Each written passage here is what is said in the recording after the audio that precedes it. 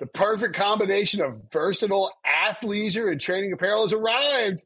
Thanks to the visionary minds of New Balance, Clutch Athletics, and Rich Paul, the designs reflect the heart of the athlete and the spirit of the community. With rising defensive stars Will Anderson and Chase Young on the roster, Clutch Athletics brings the best innovative gear to all athletes, giving them style and performance on and off the field. Learn more and purchase Clutch Athletics at newbalance.com.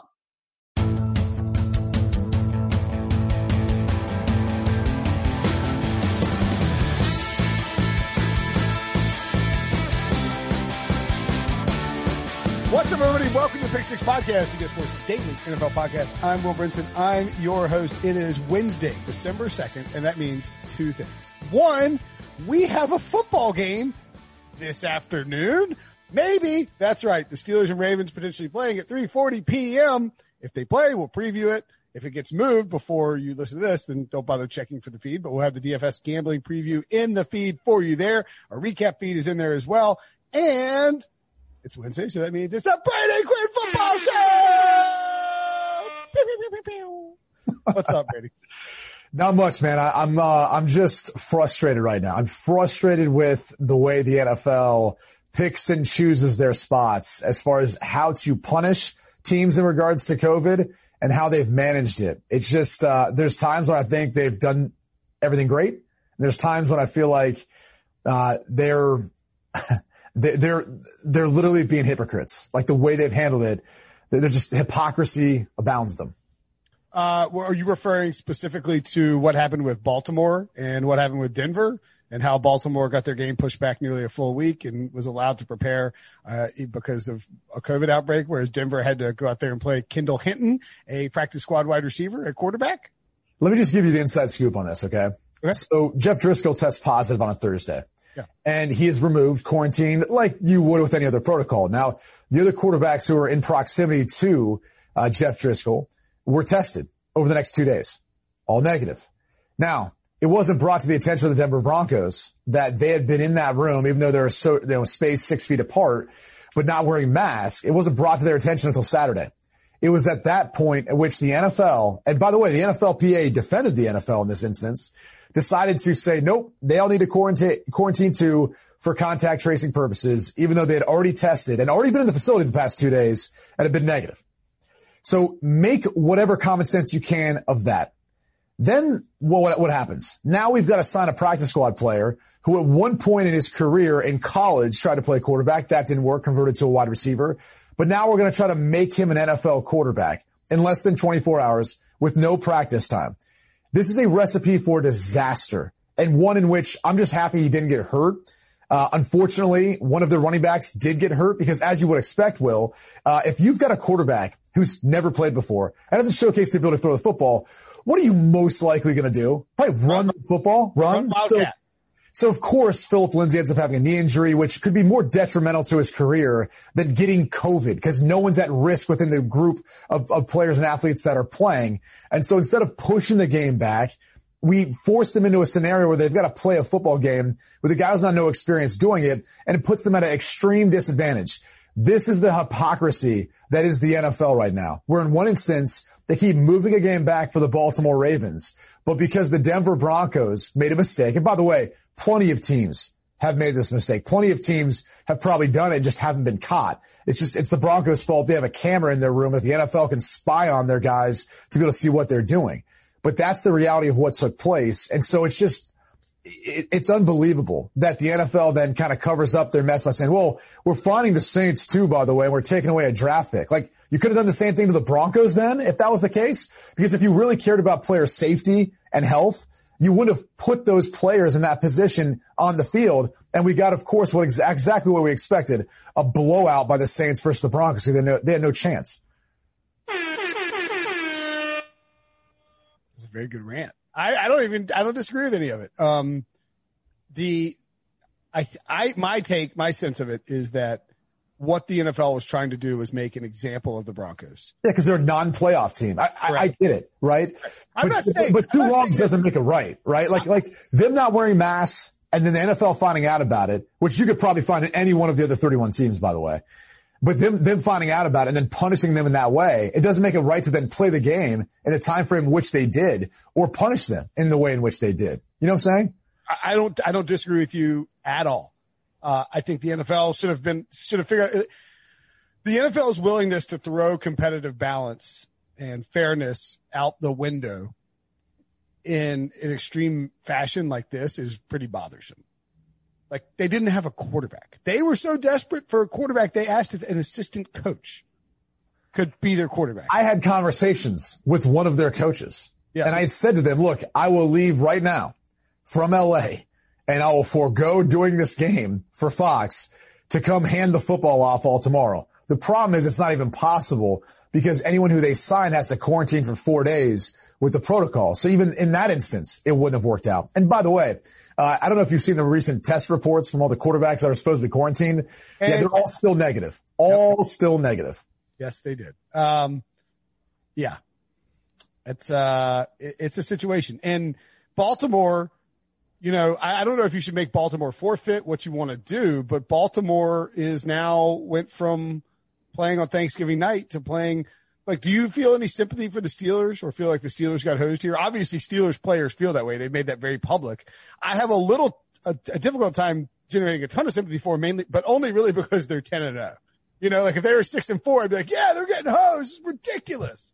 I don't really have any sympathy. I mean, I think when we signed up to play this season, like, you knew this was a potential outcome, right? Like, you're going to be moving games around. You might get an afternoon Wednesday game. Like, okay, great. By the way, as a fan, all for it. Okay. I could have football every single day. I've said this to you before. I don't know why, especially this year, they don't experiment with the schedule and throw games on every single day of the week, especially now moving forward, just so we can get all these in, because it seems like that's the NFL's prerogative. So if that's the case, yeah, I'm all for it. Wednesday, Tuesday, whenever you want to throw in a game outside of the normal days. Friday, we've got one of those coming up. I am all for it at this point in time in the season, just so we get in some games and we get some football. But look, the reality is, with Baltimore, it's a little different only because they've had an outbreak. I mean, it's been a large group of players of which that have gotten it. They're doing their best to try to get a control over it. So I think Pittsburgh should be understanding, even though, you know, there's a staff member who wasn't doing the right thing. It's not the player's fault, you know. So those, you know, at some point you've got to feel some sympathy for even the guys who are playing for the Ravens. And in this instance, I don't feel bad for the Steelers. I think they've got some additional rest. They've got some additional time to prepare.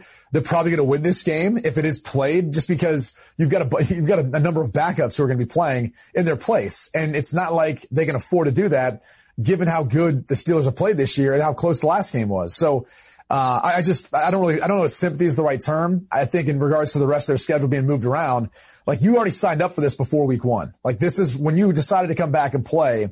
We all should have realized that for the teams where there's meaningful games right now, they're going to do the best they can to get them in to ensure that the seating is right, but in both the AFC and the NFC. Yeah. Look, it's a mess. By the way, we had a Apple Podcast review. Brady Quinn's ratings and days. He left a 5-star review, though, so that's good. Brady says the NFL should experiment with certain days are wrong, LOL. He forgot people go to church and have school, ?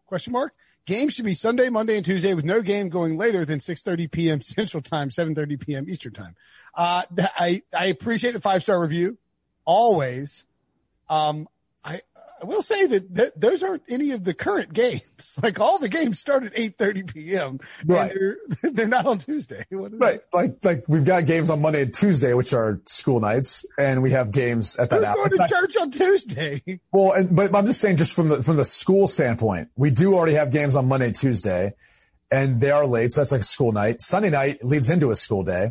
And in regards to Sunday, like, there's church services all throughout Sunday. Like, most people assume you go in the morning, but yeah, if you're on the West Coast, when are you going to church then? You get up like really early? Because otherwise, that game on the West Coast, that 1:00 start, newsflash, it's at 10 a.m. where a lot of church services are. So, look, I go to church on the West Coast. People in California don't go to church. They're hippie heathens.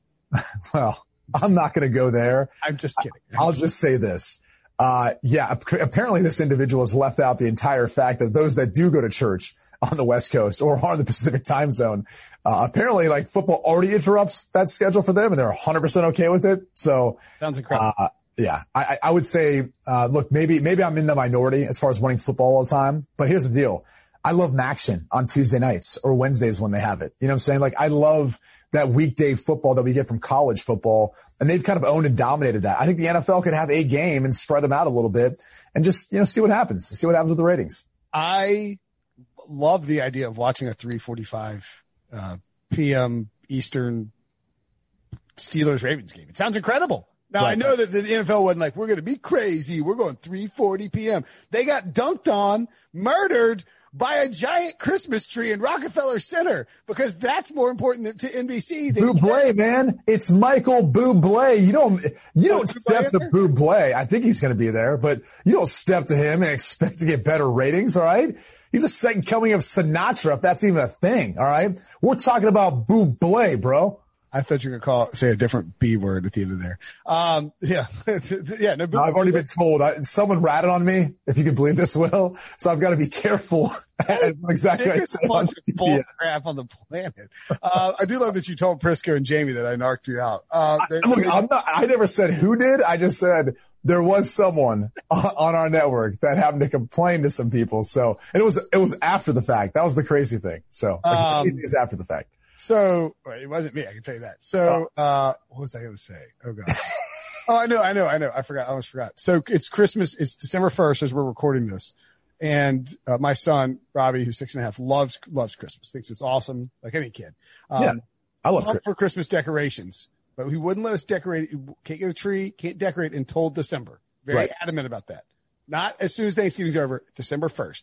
Right. So he and AK, my wife, started putting up some Christmas decorations. And I just got a little, while we're ranting and raving, the mantle garland right below where the TV sits drives me nuts all month long. From now, December 1st until January 1st, there are going to be sporting events nonstop from like noon until 11 p.m.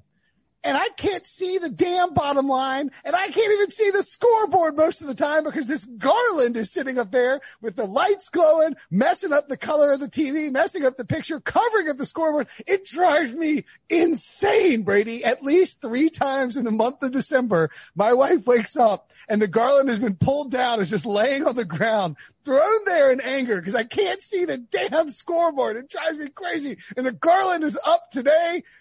Oh, I hate it so much. Sorry. Can I just say this? This is what I love about like America, or really just people in America, right? We are so like we're all about certain things until we're not, right? Like people are like, oh, I'm all into climate change, man. I'm trying to lessen my carbon footprint. I'm like, oh, okay. Hey, I saw your house the other day, man. You lit that thing up with a bunch of Christmas lights. That's going to be on for the next month. Like, oh. That's really good for, the energy bill and the environment. And, you've got a coal burning power plant, or you've got. That's a 62-foot plastic Santa. Oh yeah. That's great for the environment. I'm sure that was made with sustainable materials and definitely didn't kill it or choke out a dolphin. Hey, what are you doing with that after the fact? Oh, we just throw it away. You just get it again next year, right? Cause they're so cheap. Like, that's good for the environment. I'm sure that's going somewhere in some landfill. It's just crazy to me how there's like a lot of people like, oh no, of course, man. I'm all about that. Drive an electric car. I make sure I try to walk. I'm like, but when Christmas comes, we go all out. Yeah. We just leave those lights on for the next 31 days because usually we take it right into New Year's. We don't take them down until after New Year's. What about wrapping paper? The entire construct of wrapping paper, you take all this, you cut down a bunch of trees. Right. And you print up some Christmas stuff on it. You put it around a box that's already kind of disguising whatever it is that's in there. And it's also made of a bunch of trees. And then it sits around the box for like 72 hours. And then you throw all the crap away. It's crazy. It's just the hypocrisy of, again, that's kind of been like the word of the night, at least in doing this, but it doesn't get any worse though than the 49ers and the position that they're in right now. Oh yeah. I forgot about that. Yeah. What about them? Well, I mean, let's just first look at it from this standpoint. Okay. There's way more cases in Arizona than California. Let's have a little Q&A. Okay. I don't know. Will, answer this for me. Is anyone at risk of getting COVID in the stadium there in Santa Clara for 49er home games? If there are no fans in the stands? No. Right, which last time I checked, not only are there not fans in the stands, even their broadcasters have to wear masks. But I believe that the broadcasters, that was sort of misconstrued. I think the broadcasters were wearing masks in those games for air quality, not for COVID reasons. Right. Now, that would only be true if you have actually ever called a game in the state of California and been in a booth, which I have. Okay. And unfortunately, even in LA County, they ask you to wear a mask up until the very moment that you go on live air, but you're more than welcome to wear a mask while on live air. Okay. So. And it is COVID related? I genuinely don't know. Okay. Yes, it is COVID related. We can talk about air quality, anything else we want. You go to the state of California right now, and it is just unbelievable in the things that they're asking a lot of their residents to do. And yet, as we've seen, like Gavin Newsom doesn't even abide by these own rules. But I digress. I don't want to get off track here. Okay. This is about a team. It's already going to be edited down to like a 3-minute discussion of Carson Wentz at the end of it. This is about a team moving, okay, from a place where they have no fans in the stadium. So there's really no risk of anyone getting or spreading COVID, right? With the exception of the players who are basically quarantined during the season away from society as it is. In fact, some of these players, some of these coaches, they are quarantined from their family. Like they've already done that this year, where they're either sleeping in a separate part of the house, or some of them got a hotel or renting a separate place. Like that's a factual thing. That is real. They're taking it that seriously where they don't want to be, positive and miss time or miss games. And so they're doing that. So they're already taking and going these lengths to not get COVID so they can be there and help out their football team win games. And then now you have Santa Clara County saying, oh, no. Because we're worried about the spread of the coronavirus in a stadium that's not going to have fans anyway, hasn't all year. And just because you're having a game there. It is absolutely asinine. It's the stupidest thing I've ever heard. And so now we're asking them, as you pointed out, to move to a place in Arizona where they've got probably more cases per capita. No, absolutely have more cases. And so guess what? Like now they've got to move their family potentially if they want to do that. If not, now they've got to find a new place to stay and live. And technically you'd say it's not even as healthy of an environment for them. So it's like a reverse bubble, basically. This is where you'd hope the NFL. It's like locking them out of their bubble. This is where you'd hope the NFL would step in and say, okay, like, can we stop the crazy train for a second? Can you guys actually think logically about this and what exactly you're asking them to do and how this makes any sense logically? So look, I'm sorry. Like, I think we all take COVID seriously. We all understand the potential health risks and everything involved. There's no potential risk of the body at large in Santa Clara County of getting COVID when there's not even people who are allowed to be at the stadium. I mean, they can't congregate. They can't do all of that. There's a stay-at-home order. What are we talking about right now? It's unbelievable to me, some of the stuff and how these players have been impacted. So, look, I'll just say this. Don't bet against the 49ers, though.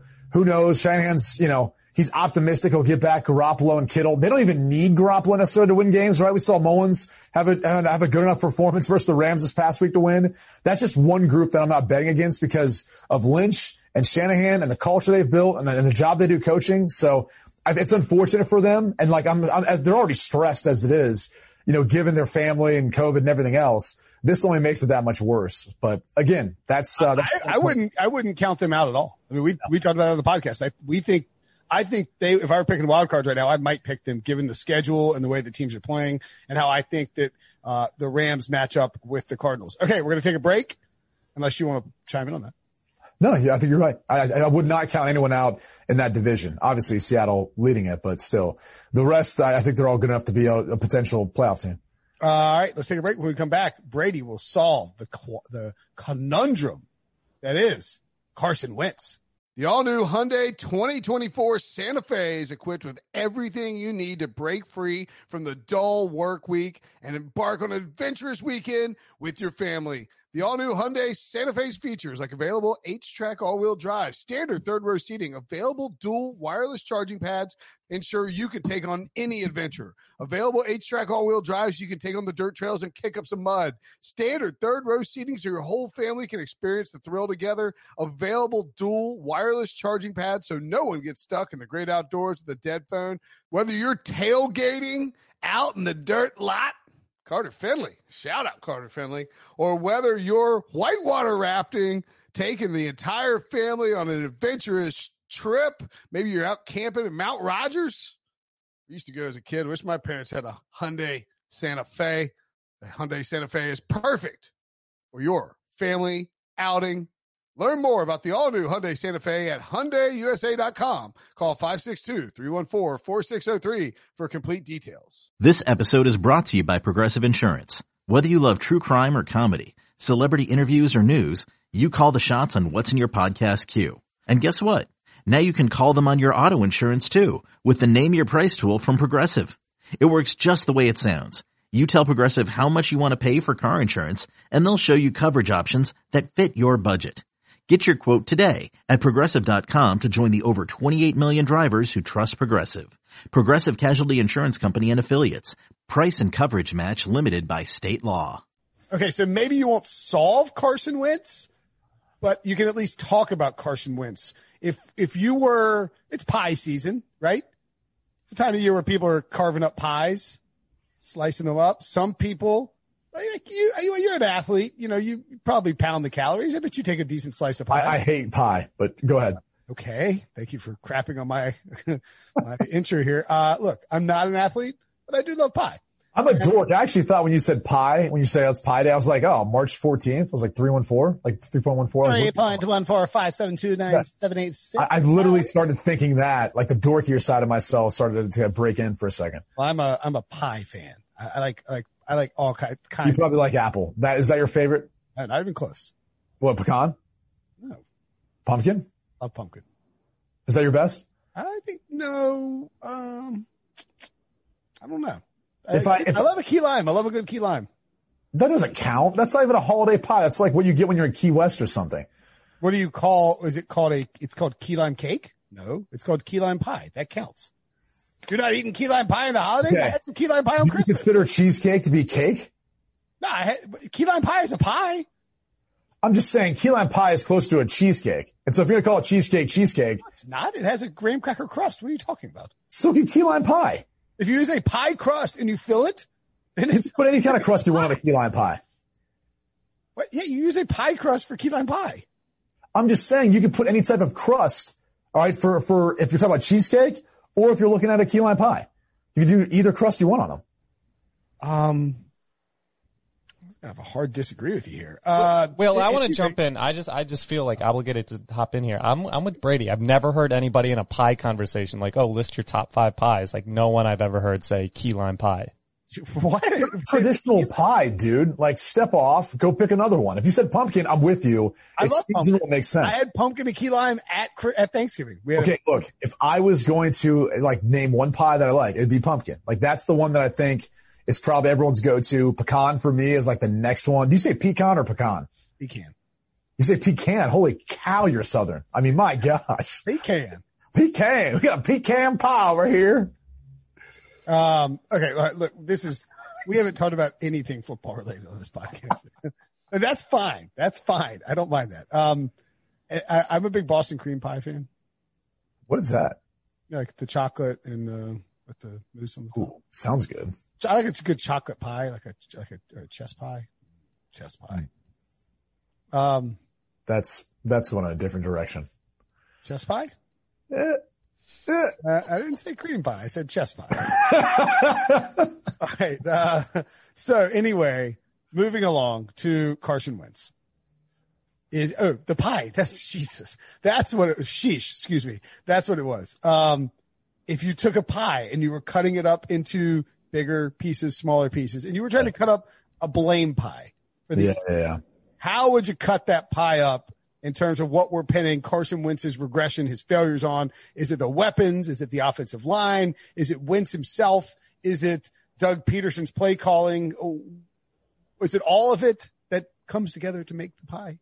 Yeah, no, I think you're right. It's a combination of things. I mean, quarterback play always is. We act like, even the best, like Patrick Mahomes, like, can he make some of these throws if he's not throwing to Tyreek Hill? I mean, some of the routes Tyreek Hill runs are just because of his speed and his ability to do that. Like, there's not many guys who can do that. So, when you look at the fact that I think Alshon Jeffrey got his first completion this past week? What are we in week 12? Yeah.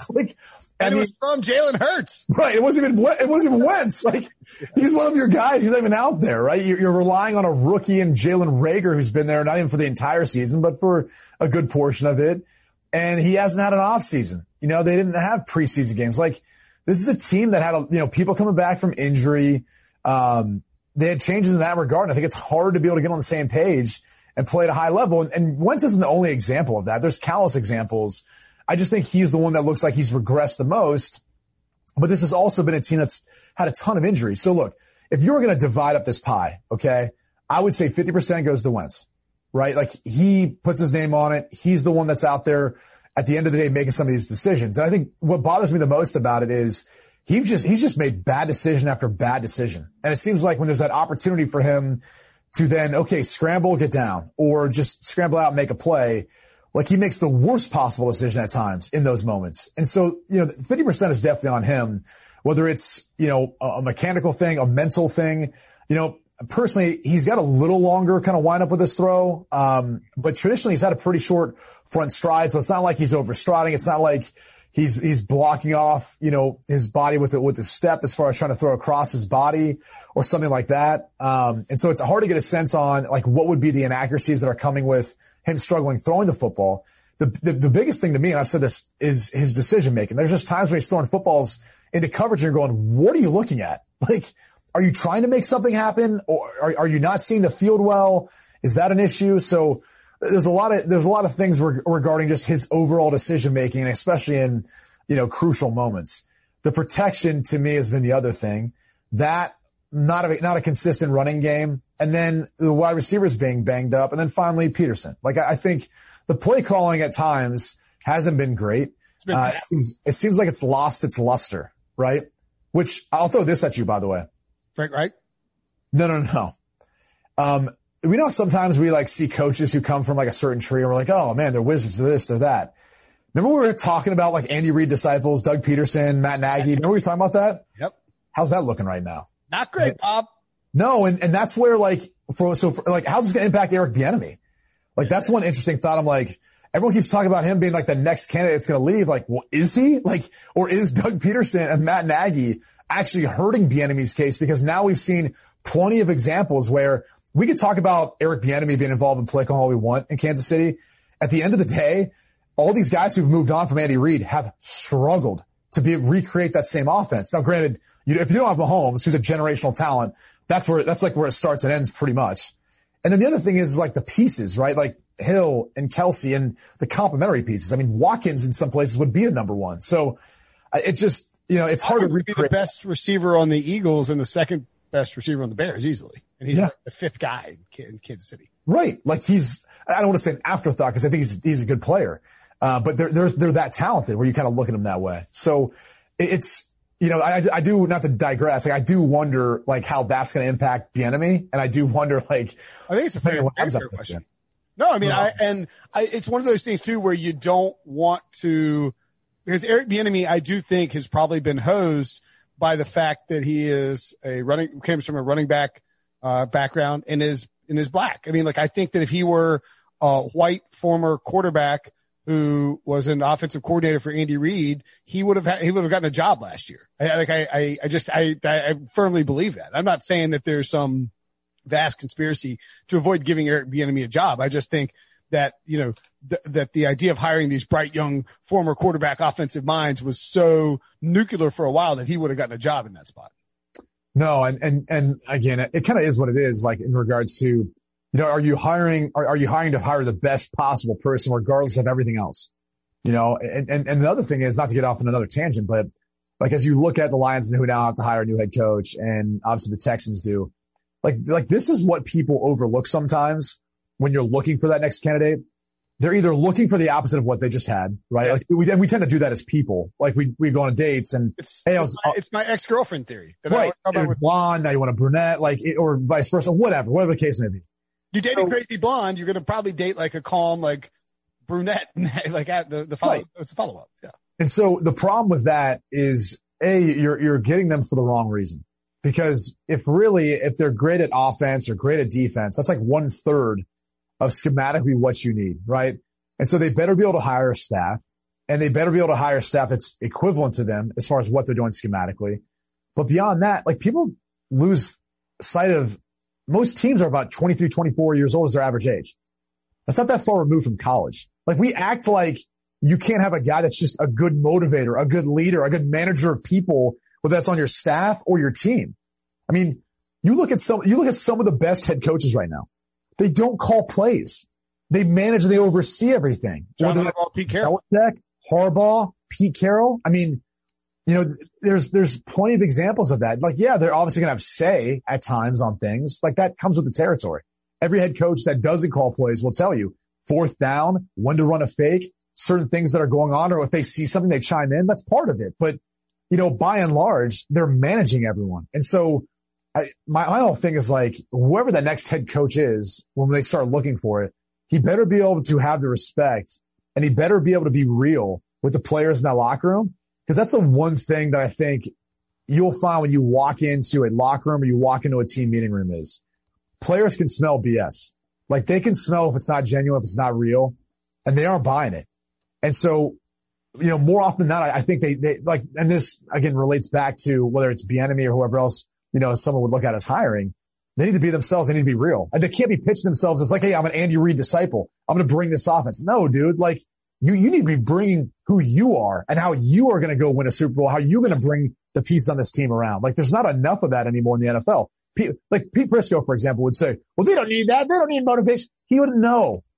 And then this isn't like bringing out the playing card. It's just the fact that like the league's different than what it was 20 years ago. Right. The average age is way lower than what it was. Because of the new CBA and the fact that the teams are cheap and they're trying to use that to their advantage. It's cheap. It's that. They're trying to use it to advantage. You know what else it is? You have a different generation.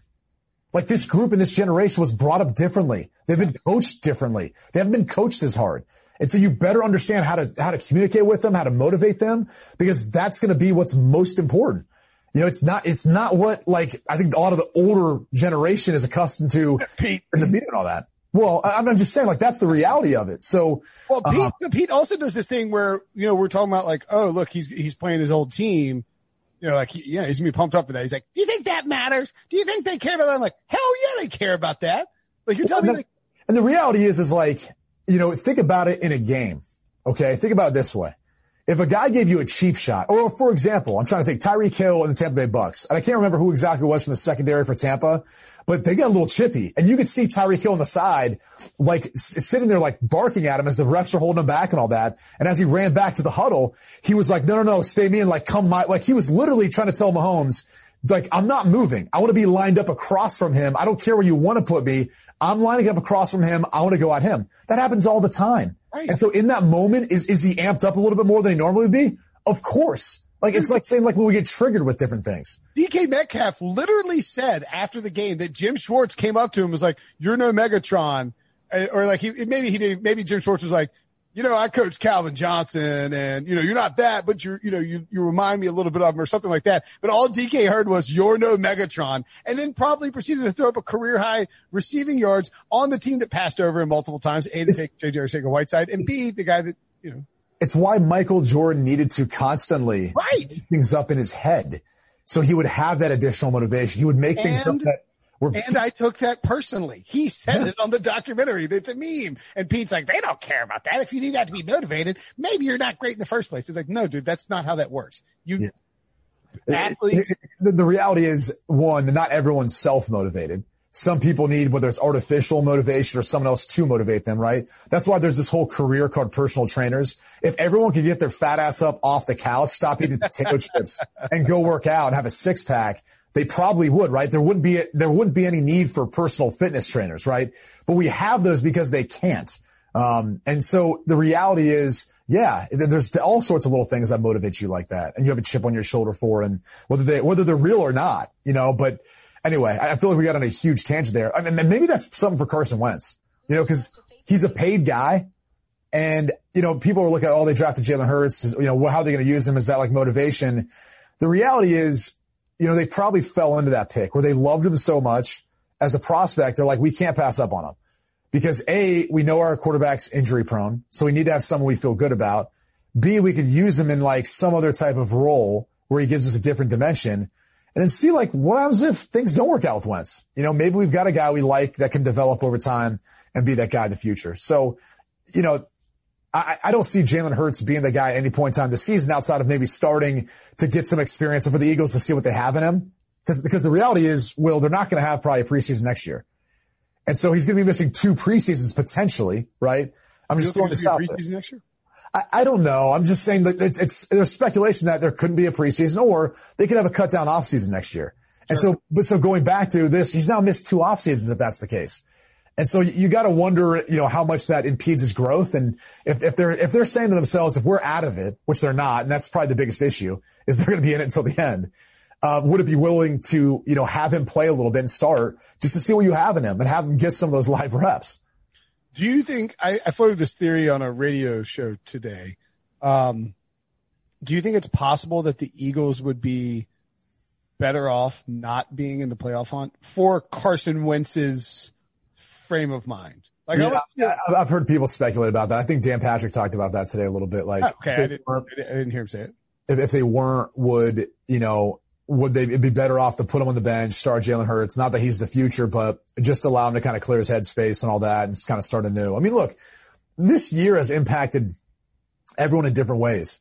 You know, I mean, I think there's a lot of external pressures outside of the actual job itself, but then now the job itself changes every day.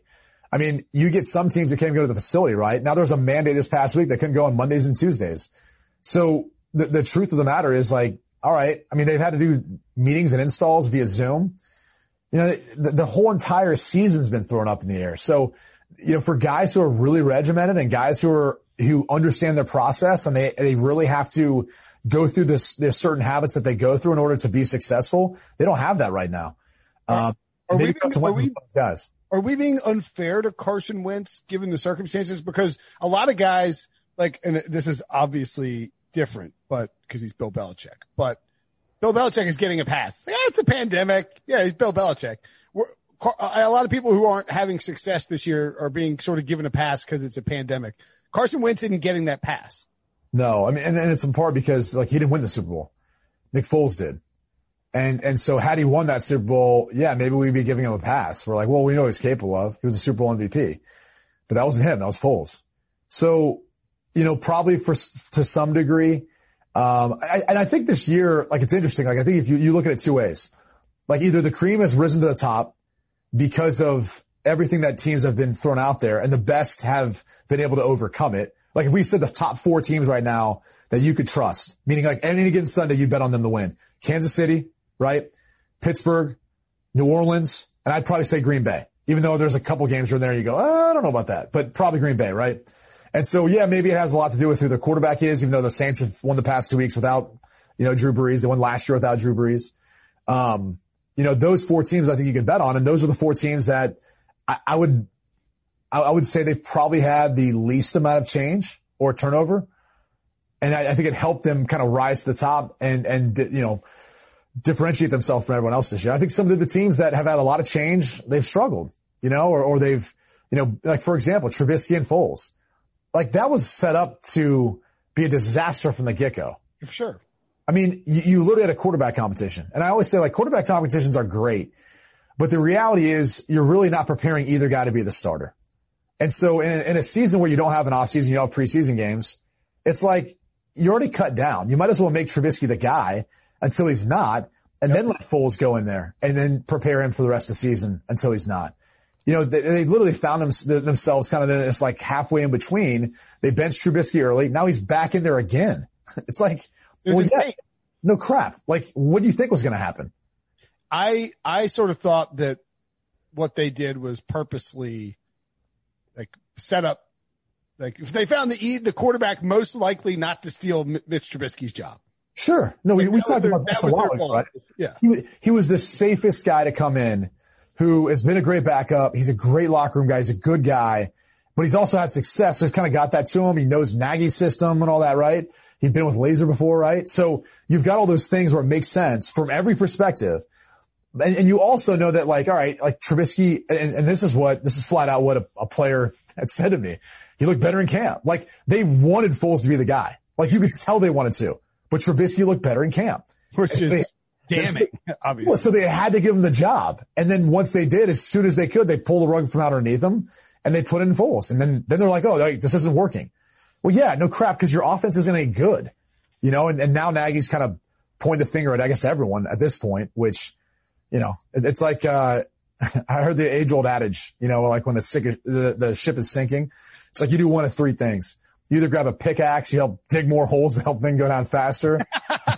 You grab a life vest, you know, to just jump off overboard and save yourself, or you stay on that ship and you try to figure out a way to make that thing float so you hit land.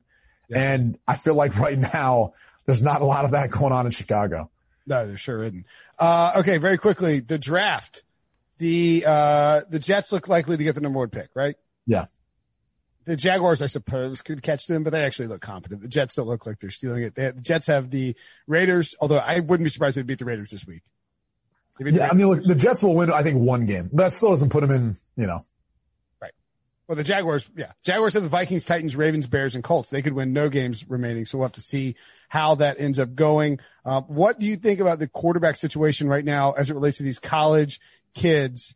How many do you think at this moment we would see in the first round? Obviously, Trevor Lawrence and Justin Fields. Maybe, obviously, Zach Wilson and Trey Lance. I think you're definitely going to see 3. Like, I would imagine the prop bet's probably at 3.5 at this point. That's probably about right. I don't think it's even out, but that makes sense. Sure. Yeah. And the reason being is, you know, Trevor Lawrence slam dunk number 1. He's a generational prospect. Yeah. So whether it's the Jets or if he pulls an Eli and tries to go somewhere else, so be it. But he's going number 1.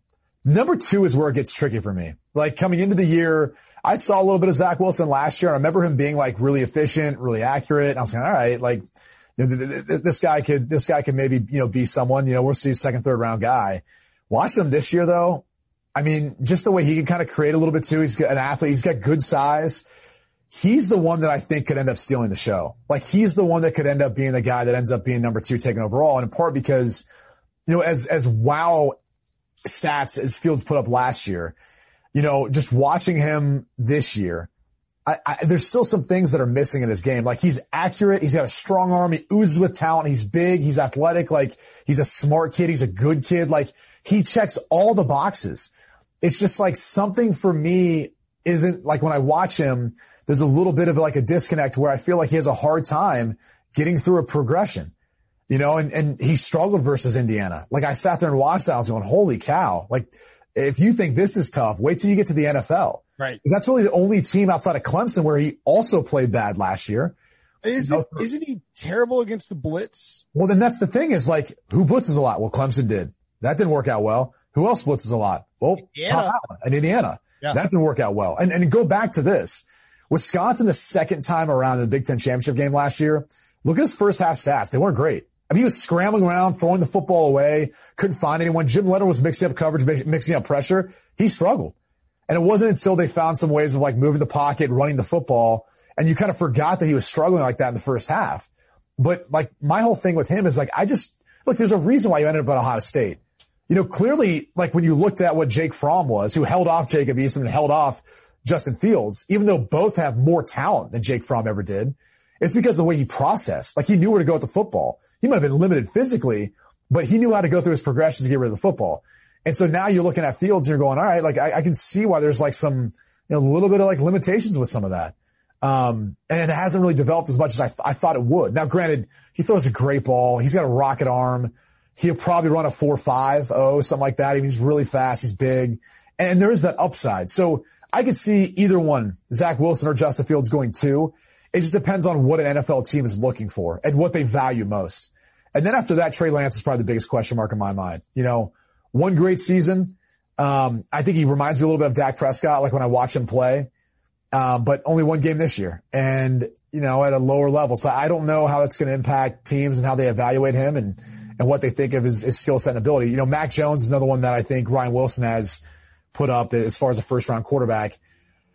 I don't see it, and that's not a knock on him. You know, he's accurate, he's smart, but like, he throws from a clean pocket. He's throwing to great wide receivers. He's got a running game. He's got a defense that's arguably one of the best in the country. Like, I don't know. I don't quite see it as much. I can see him going in the 2nd round, 3rd round, something like that. But in comparison to the other guys, I don't see that like extraordinary skill like I could give you an example of with every single one of the other four I mentioned. And the thing with Mac Jones is, I mean, you said it, but it's like when you go to the NFL, you're not going to have everything around you that Alabama has. Yeah, it's always funny when people are like, well, they're playing the SEC. You know, they got like 8 guys who are going to the NFL. You know, it's tough. They're prepared. I'm like, well, yeah, when you get to the NFL, everyone is playing in the NFL. Yeah, it's weird. You know, like you think 8 guys is a lot. Well, in the NFL, 100% of the guys are in the NFL. They're all in the NFL. But no, I mean, that's a good point. No, there's something too, like when you watch them, you're going like, okay, like they brought a blitz. You got the ball out quick. Everyone's, you know, scared shitless of Devontae Smith. So yeah, we have to probably bleep that out. So like, we're going to give him a cushion, you know, or yeah, it's just, and he's a hard evaluation for me in that respect. Now I did a quarterback camp when he was in high school. He's competitive. He's smart. He's everything you look for. Like he's the next one that I think he checks all the boxes. It's just, he doesn't have the arm strength, you know, for example, or athleticism of Lawrence or Fields, or even, you know, a guy like Zach Wilson. They have similar arm strength maybe, but I think Wilson's got a lot more mobility and can create and all that. Like Mac Jones would be better suited 20 years ago in just a drop back passing league, but that's not what the NFL is anymore. Yeah, I agree. Okay. What a great show. We talked about wrapping paper, carbon footprints, Mac Jones, Carson Wentz, pie. What was that mantle? What do you call the thing on the mantle that you're going to rip down? Garland. That's right. Get that garland out of here. Your cuss word reminded me that we had LeGarrette Blount on the Twitch show, the Fantasy Football Today show on Sundays. We do the game watch. That mofo is hilarious. Yeah, he's a funny dude. And he dropped an F-bomb like midway through. Azer's was like, ah! It's like it's Twitch. Azer, relax, man. Yeah, it happens, man. Yeah. Wait, Devo says he's going to allow cursing on the Brady Quinn football show.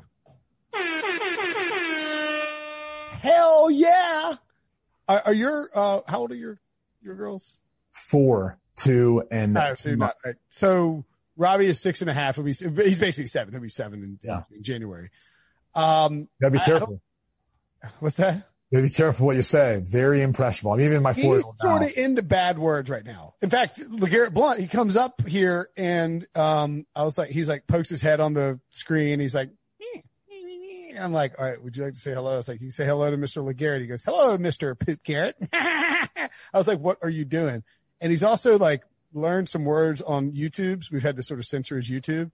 He said, he's like, mother, and so like beeping himself, but he's joking around about saying mother effer, which is I got that. It's the hard thing is you don't know what to say or how to, obviously you want to tell them like, hey, don't say that, or you can't say that. But then as a kid, you're like, oh, why? That sounds cool. I want to say that now every single time. Like, exactly. Yeah. So it's really hard then to figure out how you want to handle it. Like I remember when, my eldest Sloan repeated a word that I had said because I dropped something. I was carrying in some box. I think it was groceries. Dropped something, spilled, and I said, oh, F word. And then 4 seconds later, as my wife runs out to help, she hears her say, oh, F. And she's like, look at me, I look at her. I'm like, and my first reaction was like, that's definitely my bad. And then I thought to myself, but if we address it with her, she's going to think there's something to that. So don't say anything. Right. Like I was like, all right, we're not going to say anything. And then hopefully she never says that again the rest of her life. She was 3 years old at the time. So, and she will at some point. Yes, of course. All right. Great show as always, Brady. Always fun to catch up. See you next week. Enjoy the if the football already happened, because it happened so early, I hope you enjoyed it. And if you're listening in the morning or before lunch, enjoy the football. See you, buddy. See you.